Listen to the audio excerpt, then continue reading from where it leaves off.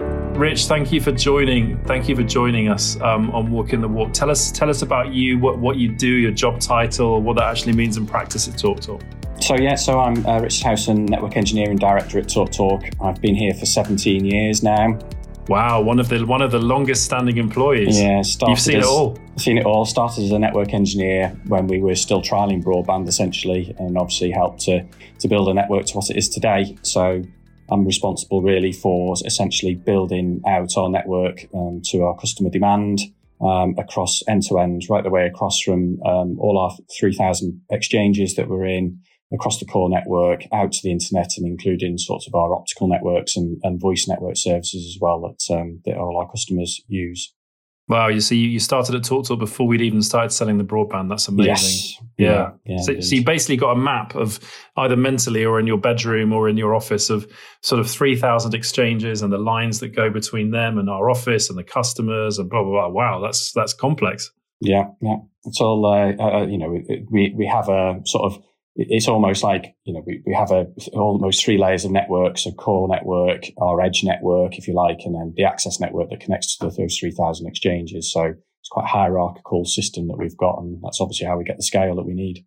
So we're at an interesting time. And society had hoped that we'd seen the back of the worst of COVID, but we've got another period of restrictions moving into Christmas and working from home period in mid-December. So, we've seen in the past, haven't we, that these periods, for obvious reasons, create a lot of demand on our network. More people working from home. The houses have more people there trying to do different things. Often kids have been at home at the same time as well. Tell us about the sort of pressure that moments like this have put on our network in the past. So we've been, obviously over certainly the recent years, as more and more people have adopted 4K TV, we've now got, sorts of the Amazon Premier League football events, streaming football games over, very short periods of time, as well as things like gaming updates such as Fortnite and Call of Duty. Over the last, 2 or 3 years, we have had to get used to dealing with these peak events at various times of the year. So what that's really done is it allows us to use a lot of data analysis to actually sort of predict and see what our customers are going to use and demand. And we build this up generally on an annual basis of what we expect our network to have to carry at peak time during the course of the year. And we build to that peak essentially. And within that peak, we have thresholds that say actually we'll only aim to utilize sort of 70 to 80% of the network at that stage. That's the aim, is it? It's never to max out. You always want to have a buffer. So we have that headroom that then allows us to take, if something does change, we have a big event or whatever, we can always accommodate that. And ultimately, the way we grow the network is we're never, because of the scale of it, we have to also always build in advance. So always that little bit ahead of the curve and a little bit ahead of demand that then, we can easily then accommodate when big changes and big events happen. Usage patterns have changed through the pandemic. Certainly when all the schools were no longer, children were at home and not in school, you see changes in behavior. So overall usage increases during the daytime, for example, but it's to other areas of the internet. So where a lot of the big collaboration tools are hosted, Microsoft. Well, like Slack and Teams and all those sorts of things like that, and Zoom, etc. So we see big pieces of, big move of traffic to those services away from the likes of Netflix during the day, because obviously people are working and not watching TV at home as such. So what we had to do across we've always, because we operate both a consumer and a business base, we've always had to have good connectivity to those services anyway. Unfortunately, the way we have a resilient network, we managed to absorb that extra traffic quite easily. So you were predicting this. I remember, I've spoken to some of your colleagues and said, look, we've been predicting big rises year on year on year. So we basically had to build lanes on the motorway, was one way I've heard it described, to have to keep adding lanes. What does that look like? What is that? Because we don't build fiber. We're not like Openreach or City Fiber and actually putting the pipes in the ground or the cables in the ground in front of people's houses. What are we doing instead? So as I explained earlier, we've got various layers of the network. So we bring all our customers to the 3,000 Openreach exchanges. We then have to capacity plan from those 3,000 exchanges up through 2 aggregation layers, essentially. So it's looking at how many customers we have on each of those exchanges, the mix of customers that we have, and then actually looking at what the usages of those customer cohorts are at those various exchanges. And that allows us to say, we expect customers to grow from X to Y over a 12-month period. And then we would then go and make sure that we've got the right connectivity from those exchanges back to our core network, essentially our edge network. So does that literally, it's sometimes putting in extra sort of high capacity cables, high capacity services from those exchanges back to our edge network, our edge connector. So I've got a team of people whose sole job is to go and place orders of those circuits. Our field engineering team are constantly going and plugging them up when they land. And it's all around getting that capacity in before, right on time before, we break the existing capacity that we've got there and get them into service, right on time before customers need it. And it's only going one way, isn't it? I mean, usage rose 40% during the pandemic, sort of early last year to early this year. We're seeing rises now. We hit our biggest peak ever the other day for the Amazon matches. Yeah. So it's a case you have to just keep adding. It's a constant cycle, exactly, yeah. So, we added sort of 550-ish circuits in that layer over this last 12 months to keep ahead of demand. And that's exactly, that's what one of my teams do, is essentially just constantly order.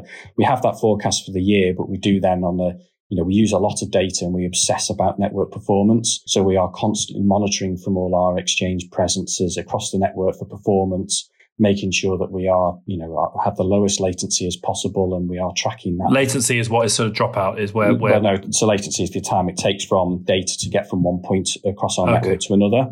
So we're constantly monitoring that, and services such as online gaming really are sensitive to latency, and also, the lower latency we have, the faster if you press play on a movie on Amazon Prime or on Netflix, the quicker that you will get that served to you. So that's a key metric for you.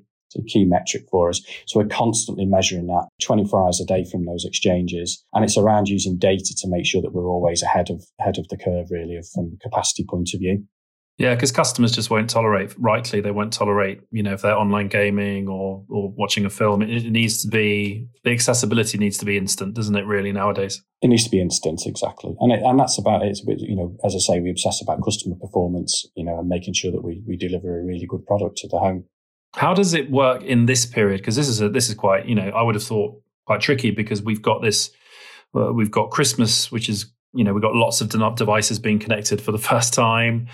We've also got Amazon, which has chosen to stream its Premier League matches in the run up to Christmas to great success, that we've already seen. And we've got this unforeseen, to a certain extent, work from home.